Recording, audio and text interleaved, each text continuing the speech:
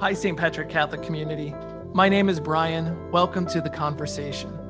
Earlier this summer, I had the opportunity to speak with Dr. Thomas Groome, the author and world-renowned scholar. He's a professor of theology and religious education at Boston College. He and I had a conversation about what it truly means to live this Christian life. We hope you enjoy. Well, you mentioned the shared Christian praxis approach to educating in faith, to catechesis, evangelization, and so on. And I suppose that's something that's particularly associated with my own work and over the years. And maybe if I give a little of the history of it, it might make some sense of how I stumbled on the idea. And the first person I heard talking about a praxis approach to education of any kind was Paulo Freire. And I was privileged to meet and get to know Freire. I was honored to teach with him on 2 occasions. We co-taught summer courses at Boston College. I got deeply interested in his work, and I kept wondering, what did he mean by this word praxis? And I traced it back, as he does, to Aristotle. And basically, Aristotle outlined 3 ways of knowing. The theoria, the more theoretical; the praxis way of knowing, which is more from life, the experiential, the relational; and then poiesis, the 3rd way of knowing, which was the more imaginative, creative, the kind of the aesthetic, shall we say. Now, very briefly, what happened was that theoria triumphed, critical reason, the theoretical, and praxis as a way of knowing and poiesis as a way of knowing were simply dismissed. Descartes said that poiesis and imagination would inevitably lead us astray. So that the way to know was to know the theory of something first and then to apply it to practice. And I never particularly liked that, because very often our theories don't apply, or we know a whole bunch of stuff in our heads, but we don't know how to put it to work. And in the midst of that, I began to, so basically what Freire wanted to do was to put all of the ways of knowing back together and basically say that the primary way of knowing is from life and from life experience and from relationality and so on. But we also need the theoretical, the reasoned, and the content, as it were, of the tradition, and then to put them together creatively and imaginatively. So that was Freire's proposal. And in the midst of that, I began to notice something extraordinary, and very few other people that I know of had noticed it, and that is in how Jesus was actually teaching. Now, our scripture scholars and the church itself put a great deal of emphasis on what Jesus taught, and pay very little attention to how he was teaching. But as a good catechist and religious educator, I began to notice, and that he constantly began, I'm exaggerating slightly, but he didn't all the time, but almost every time, all of his teaching moments, especially in the synoptic gospels with the parables, but in John's gospel as well, with the different symbols and what he was using there of wedding feasts and all this kind of stuff, that he constantly began with people's own lives. Yeah. Their own reality, their own realidad, as Freire would say, what was going on around them. And so he'd say, the reign of God is like people sorting fish. The reign of God is like a farmer that went out to sow some seed. The reign of God is like a person hiring workers in a vineyard. The reign of God is like a woman baking bread. And then he'd say, look at the birds of the air. Look at the lilies of the field. A man went down from Jerusalem to Jericho. There was a family who had 2 sons. One of them up and says, hey, I'm out of here. All of it, real stuff. Experiential stuff for people's lives and stuff that they were coming to know. So he got people to stop and to look at their own lives and to do this very intently.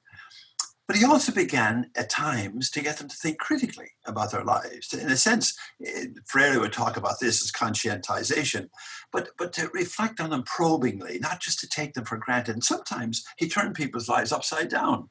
So the Samaritan turns out to be the neighbor, totally against their cultural expectation. The prodigal is welcomed home, and he never should have been welcomed home, totally against Mosaic law. He'd forfeited his birthright. Lazarus goes home to God, and the rich man goes off to hell, or Hades, as the scriptures put it. In the world of the time, wealth was seen as a blessing from God. Poverty was a curse. Jesus turns that upside down. And you can go on and on with all the ways that he was, in a sense, getting people to think in a whole new horizon. And then the horizon of all of it, of course, was the horizon of God's reign. In other words, he wasn't just a discussion leader. He got people to stop and look at their lives. But then into the midst of their lives, he proclaimed his gospel. and did it with authority, as Mark says, this great gospel of the reign of God and how to live for the reign of God now and all this kind of stuff. And so he brought them to the faith. In other words, he began with their lives, but then brought them to the faith, to the gospel he was proclaiming, and to their own faith tradition, that he wasn't going to do away a jot or a tittle of the mosaic of the Jewish scriptures until they were fulfilled. So deep respect for the tradition. And what he was proclaiming is a new story and a new vision for the reign of God.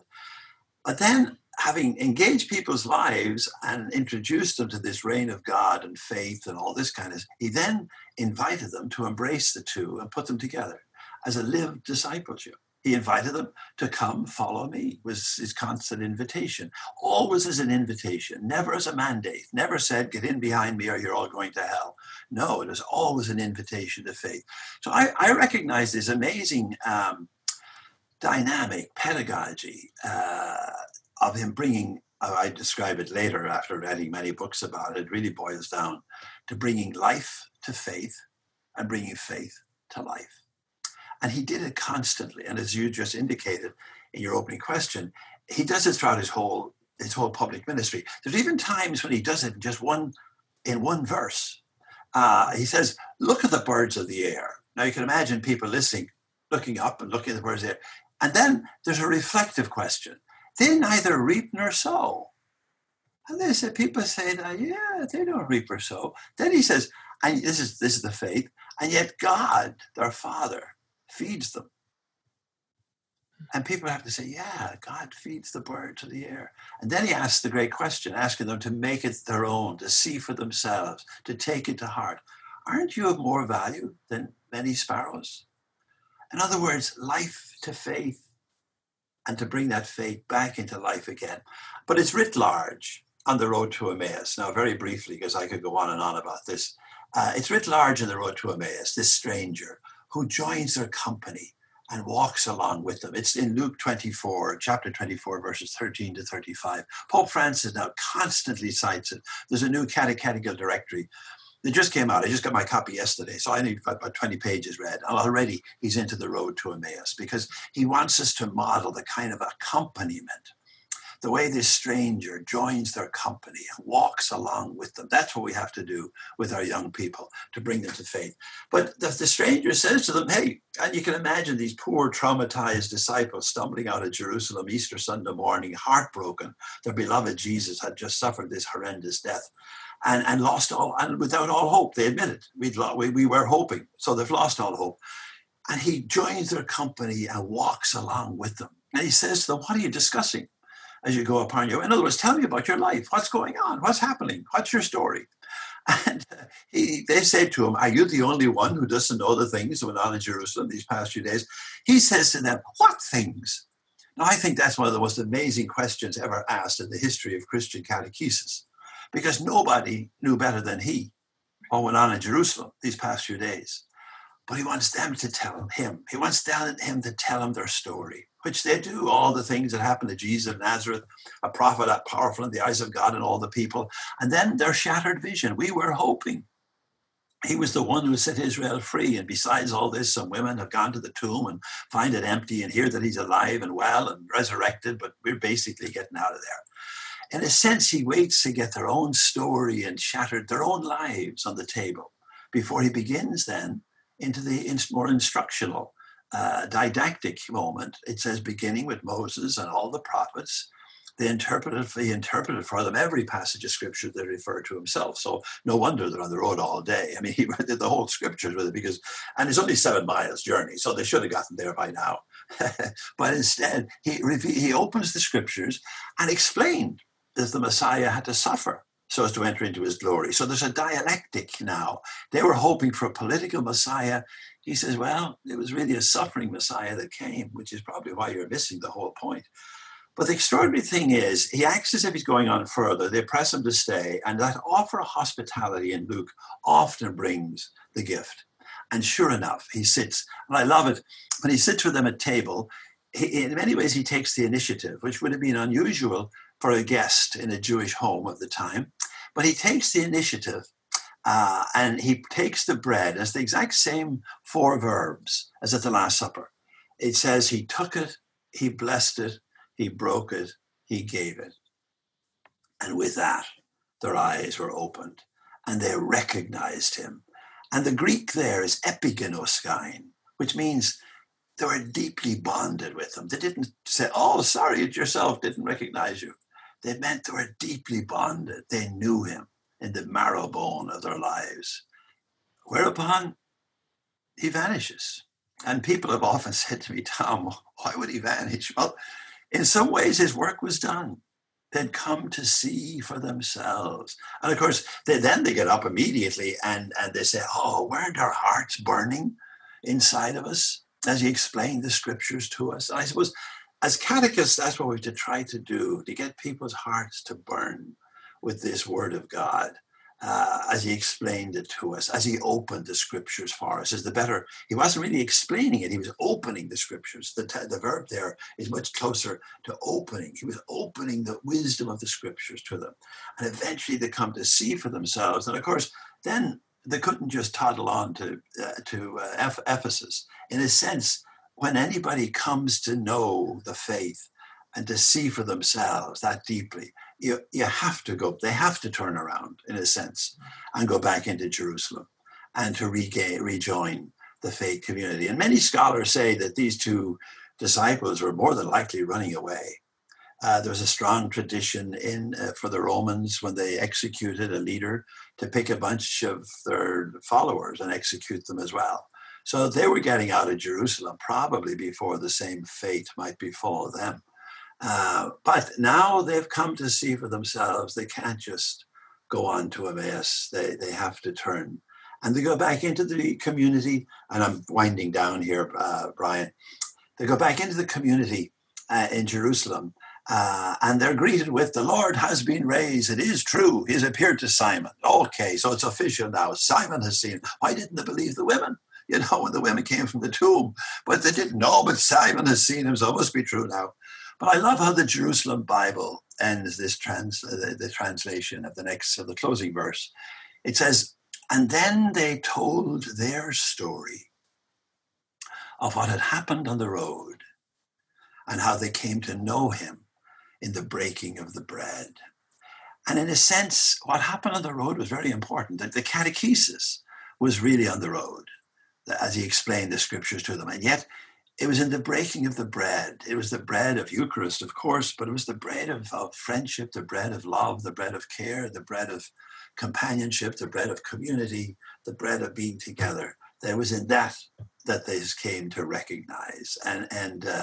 But that's how they tell it. They said they told their story of what had happened on the road, but how they came to know him in the breaking of the bread. So I went on from there. I promised you I was winding down.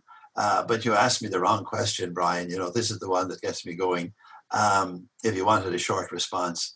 And then I began to develop this and, ground it in the theoretical and philosophical and theological and epistemological and sociological sources and what have you. And then to implement it into children's curriculum, high school curriculum, adult curriculum, and so on. And it has gone on from there. And it has also reached into other cultures in very significant ways. I just had an email this morning that one of my books had just been translated into Korean. And they've been using that approach. And I wondered when I first started reaching out into other cultures, whether or not, is this a Western way of doing things? Because, if you just take the Korean context, the teacher is like a guru. In the Confucian tradition, only the teacher speaks. The student never speaks in the presence of the teacher. There's too much reverence for the teacher. And I wondered, this dialogical, conversational approach, would it fly in a traditional Confucian culture like Korea? But apparently it's very effective. And they've translated, this is the third of my books they've translated into Korean, and it's been translated into, I don't mean to be pretentious, but into many languages.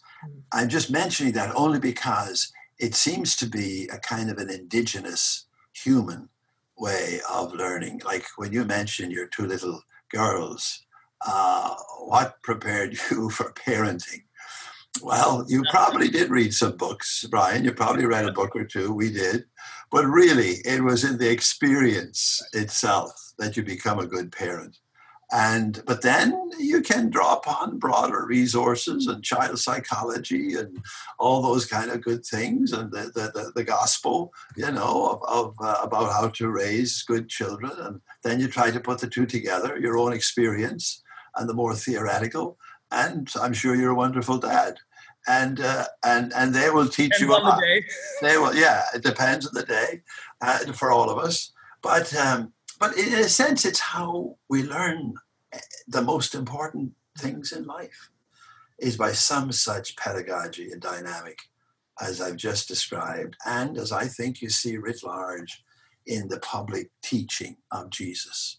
Yeah. And by the way, his most frequent title, the most frequent description of his work in the four Gospels is as teaching.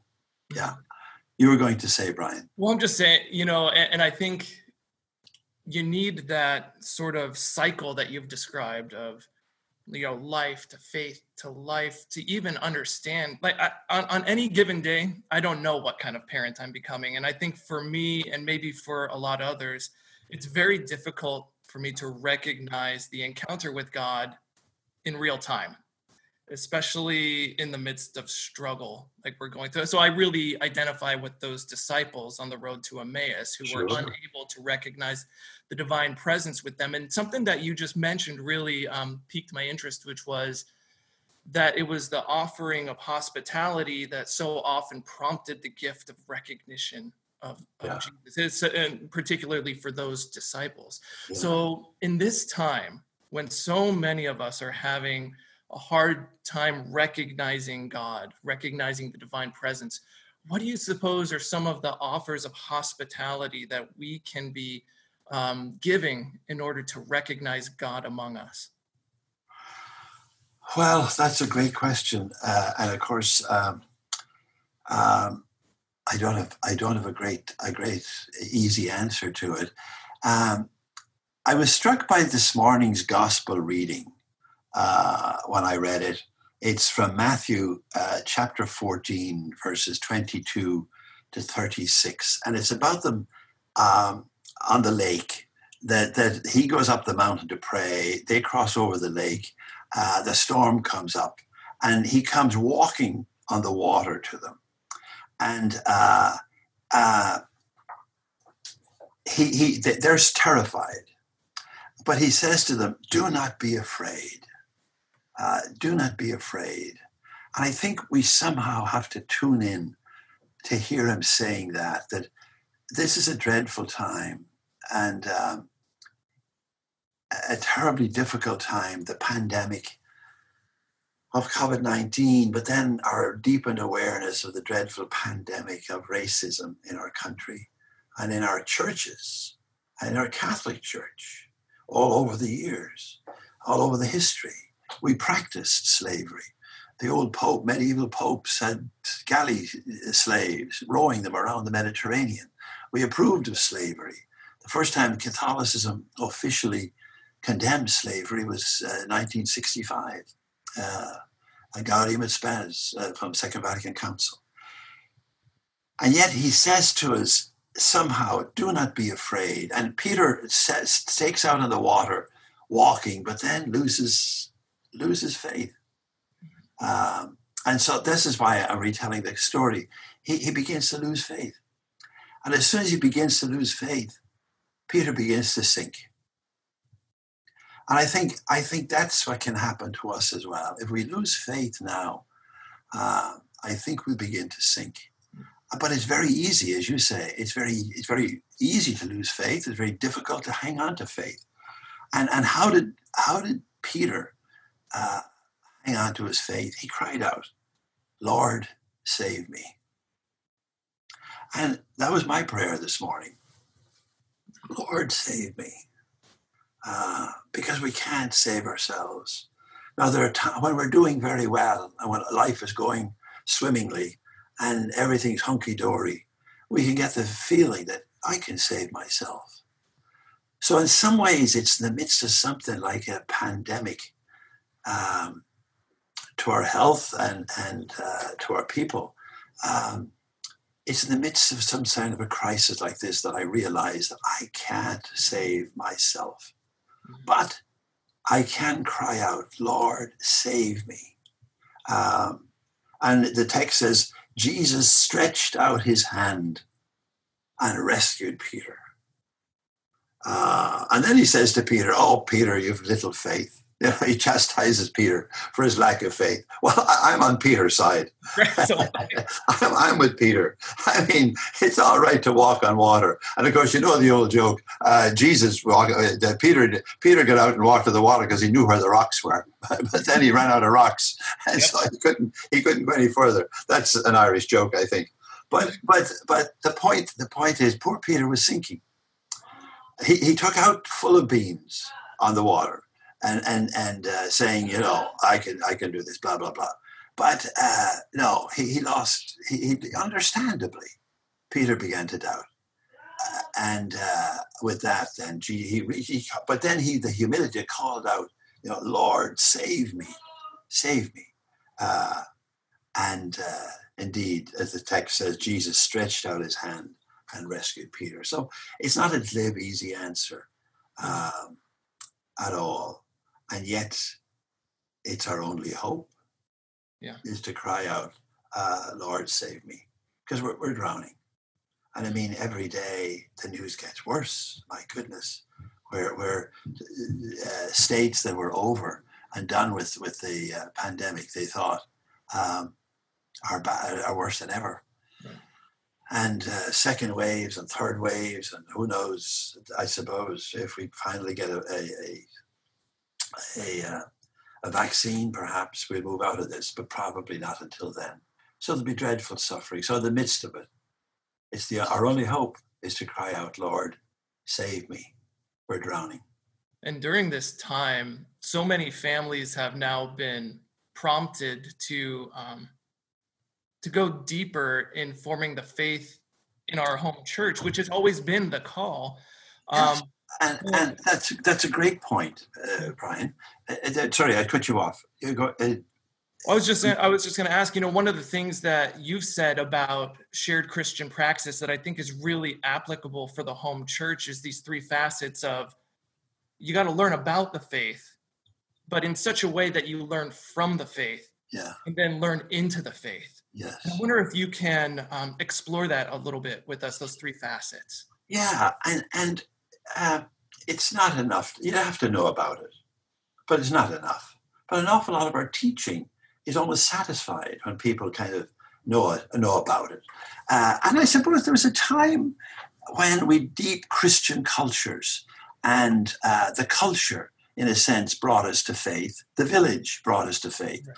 And it was enough formally to know about it. And I would say that was the story of my own life. I learned the old catechism, you know, and I can still recite it. Who made the world? God made the world. Who is God? God is our Father in heaven. Why did God make you? God made me to know, love, and serve him in this life, be happy with him forever in the next one, on and on. The old Baltimore, mine was the Maynooth Catechism, but the Maynooth Catechism, the Baltimore Catechism was actually borrowed from the Maynooth Catechism.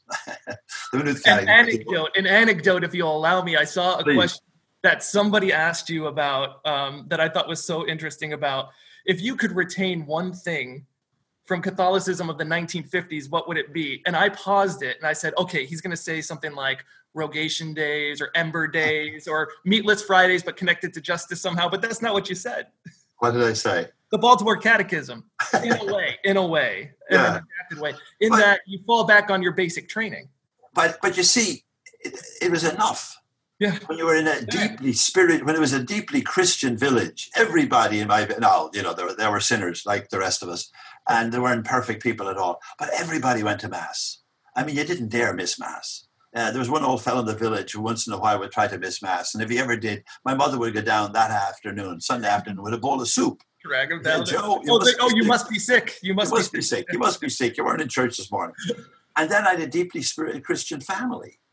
And we prayed the rosary, all the devotions and Sacred Heart and the Christmas candle and all the rest of it. I mean, you could not grow up in that village and family without taking on the identity of being a Christian. You couldn't belong if you couldn't not belong if you tried. Exactly. You belong. Exactly. So you learned about it through the catechism, but then you learned from it, from those around you, and you learned into it, really, with your parents and siblings. And so when we had that kind of a Christian culture, then it was easy. It was in a sense inevitable to become Christian, to become a Catholic Christian. Now that's all gone. That village is gone. There's now a 4-lane highway to Dublin, and the local church that used to be filled 3 times every Sunday has 1 mass and it's 3/4 empty. I was there last summer.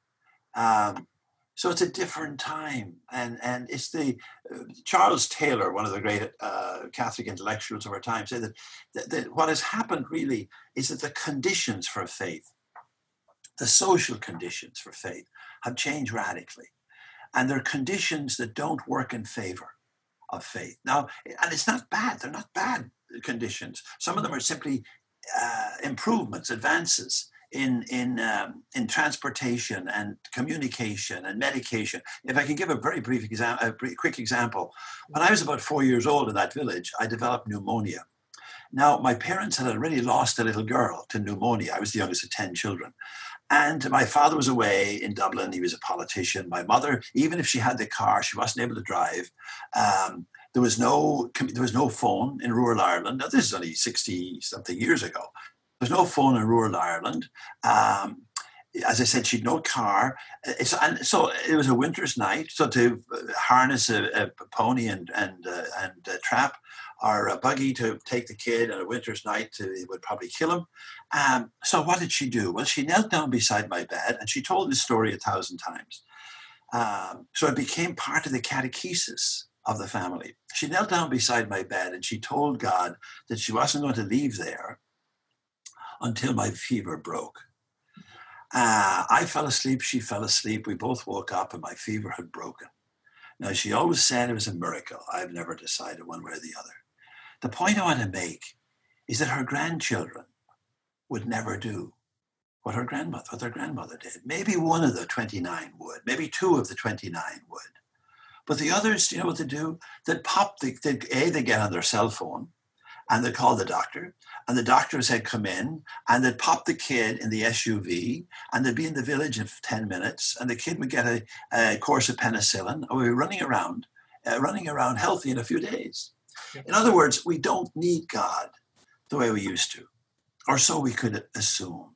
And Taylor says it's the conditions that have changed to a point where God gets marginalized out of our lives very easily. And we can forget. The great biblical warrant is don't forget. Well, it's very easy to forget. And when you forget, then you lose the faith.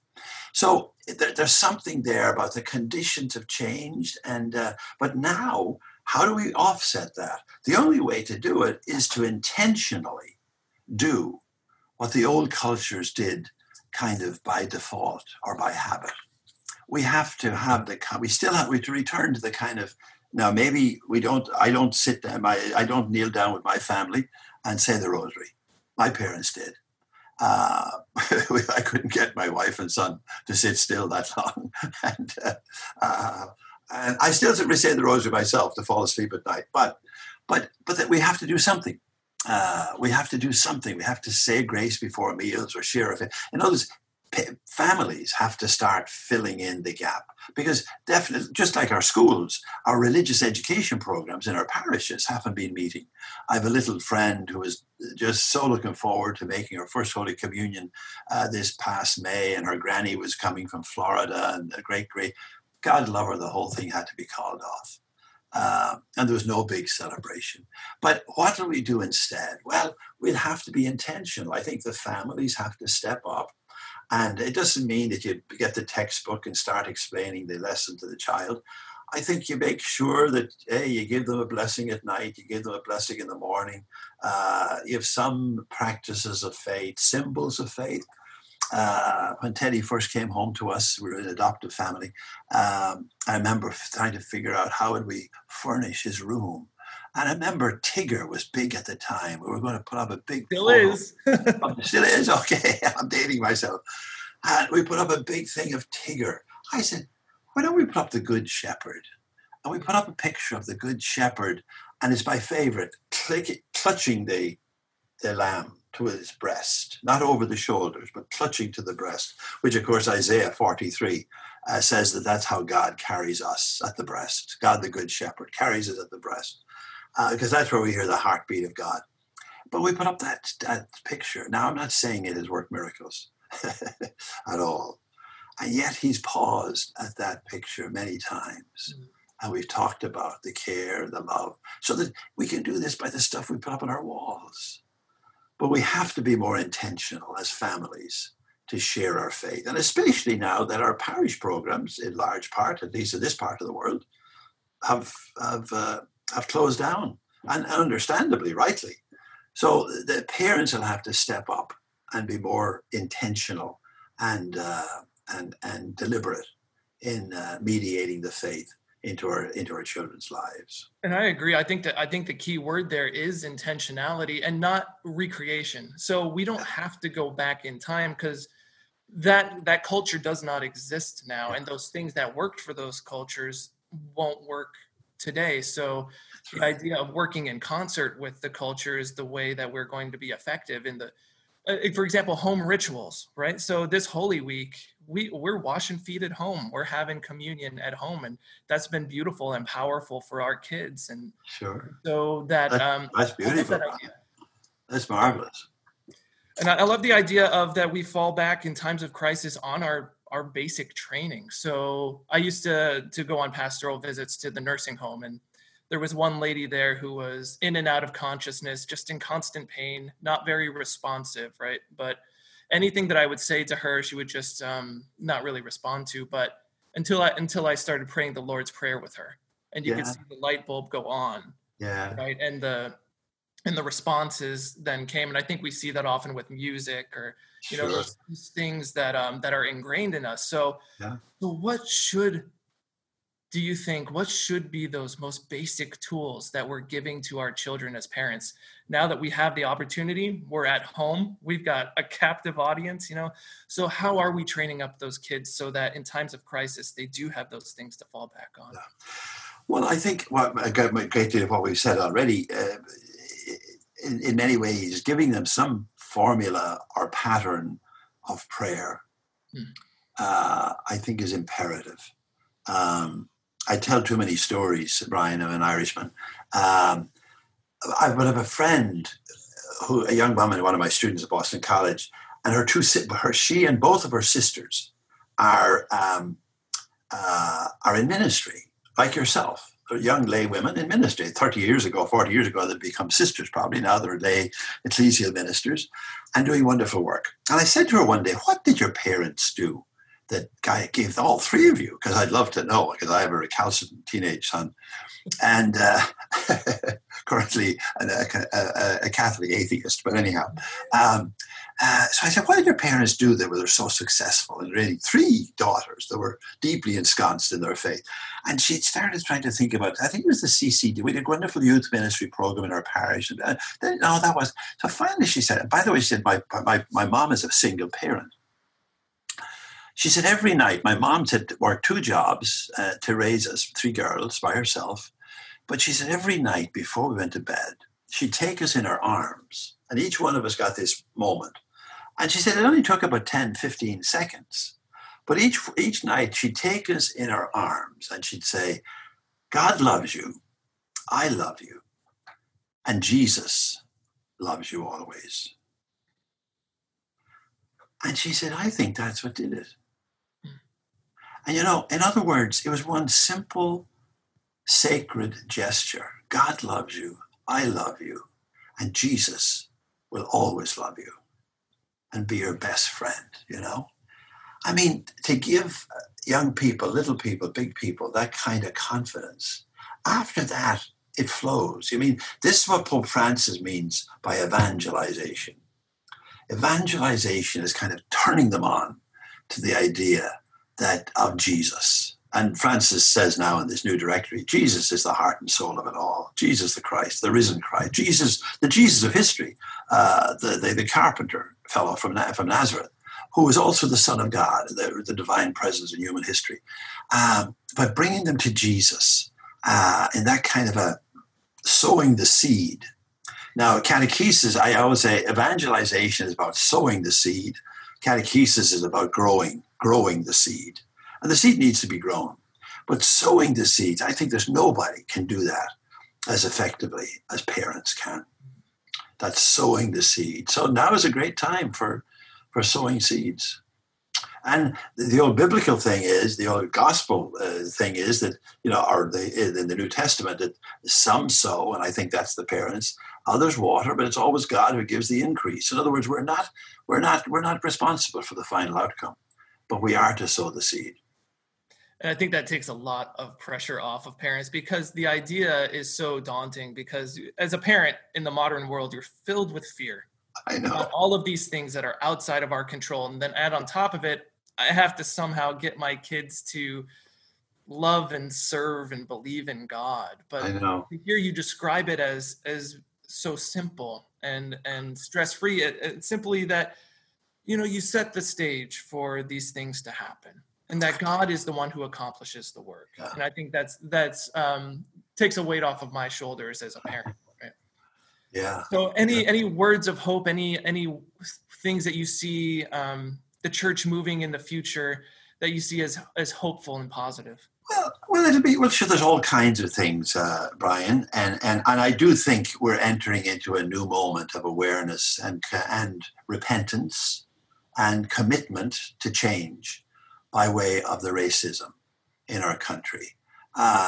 We've all been kind of asleep at the switch, generally speaking.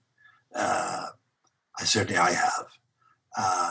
Now, I think I'm very inclusive. I was always deeply respectful to my students of color, the black and brown students. In fact, I went out of my way, but I haven't been fighting against racism the way I should have been. So I think there's a new moment for repentance, really, but then recommitment to doing that. So I think that is going to be a gift, perhaps, out of our time, that maybe God will draw, the good that God will draw out of this. Now, God never caused this pandemic. Some people I've had friends say to me, I think God is trying to teach us something. I say, no. God never sends suffering. But in the midst of suffering, God can draw good out of suffering. And maybe one of the goods that God will draw out of this suffering of the pandemic of COVID-19 will be to get us to address the pandemic of racism in our country. So that's one hope I have. Then for the church itself, I think I've been logging on every Sunday, and I've also been browsing around and visiting different friends and where have you who are celebrating the liturgy.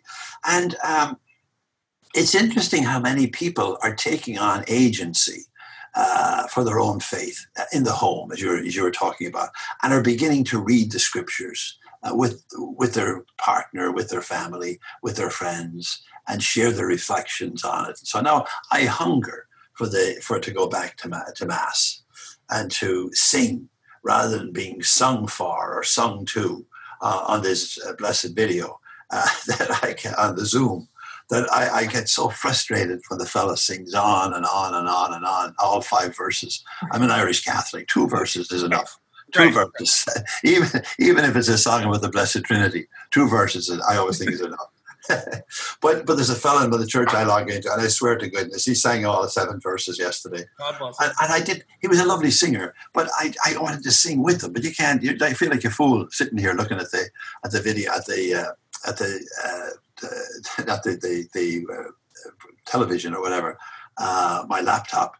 You feel like a fool if you start singing out loud. So I want to go back to Mass desperately. And yet I've also learned, and maybe the church is learning, that we have to be agents of our own faith. And we can't be just dependent on the ordained. We have to take initiatives ourselves and be a priestly people according to our baptism. And so I think it could help us to open new conversations, even around deep issues like the nature of priesthood. And What are priests for? What's the nature of priesthood? What's the purpose of priesthood? And then what are the criteria? What are the gifts needed for priesthood? And how do we discern those? And how do we call people to that service, to the community? So I think it could spark new conversations that I think we need to have. Dr. Thomas Groome from Boston College, thank you so much for the conversation this morning. It's been so enlightening. And St. Pat's is sending all of their best back east. We're going to send some of our heat too.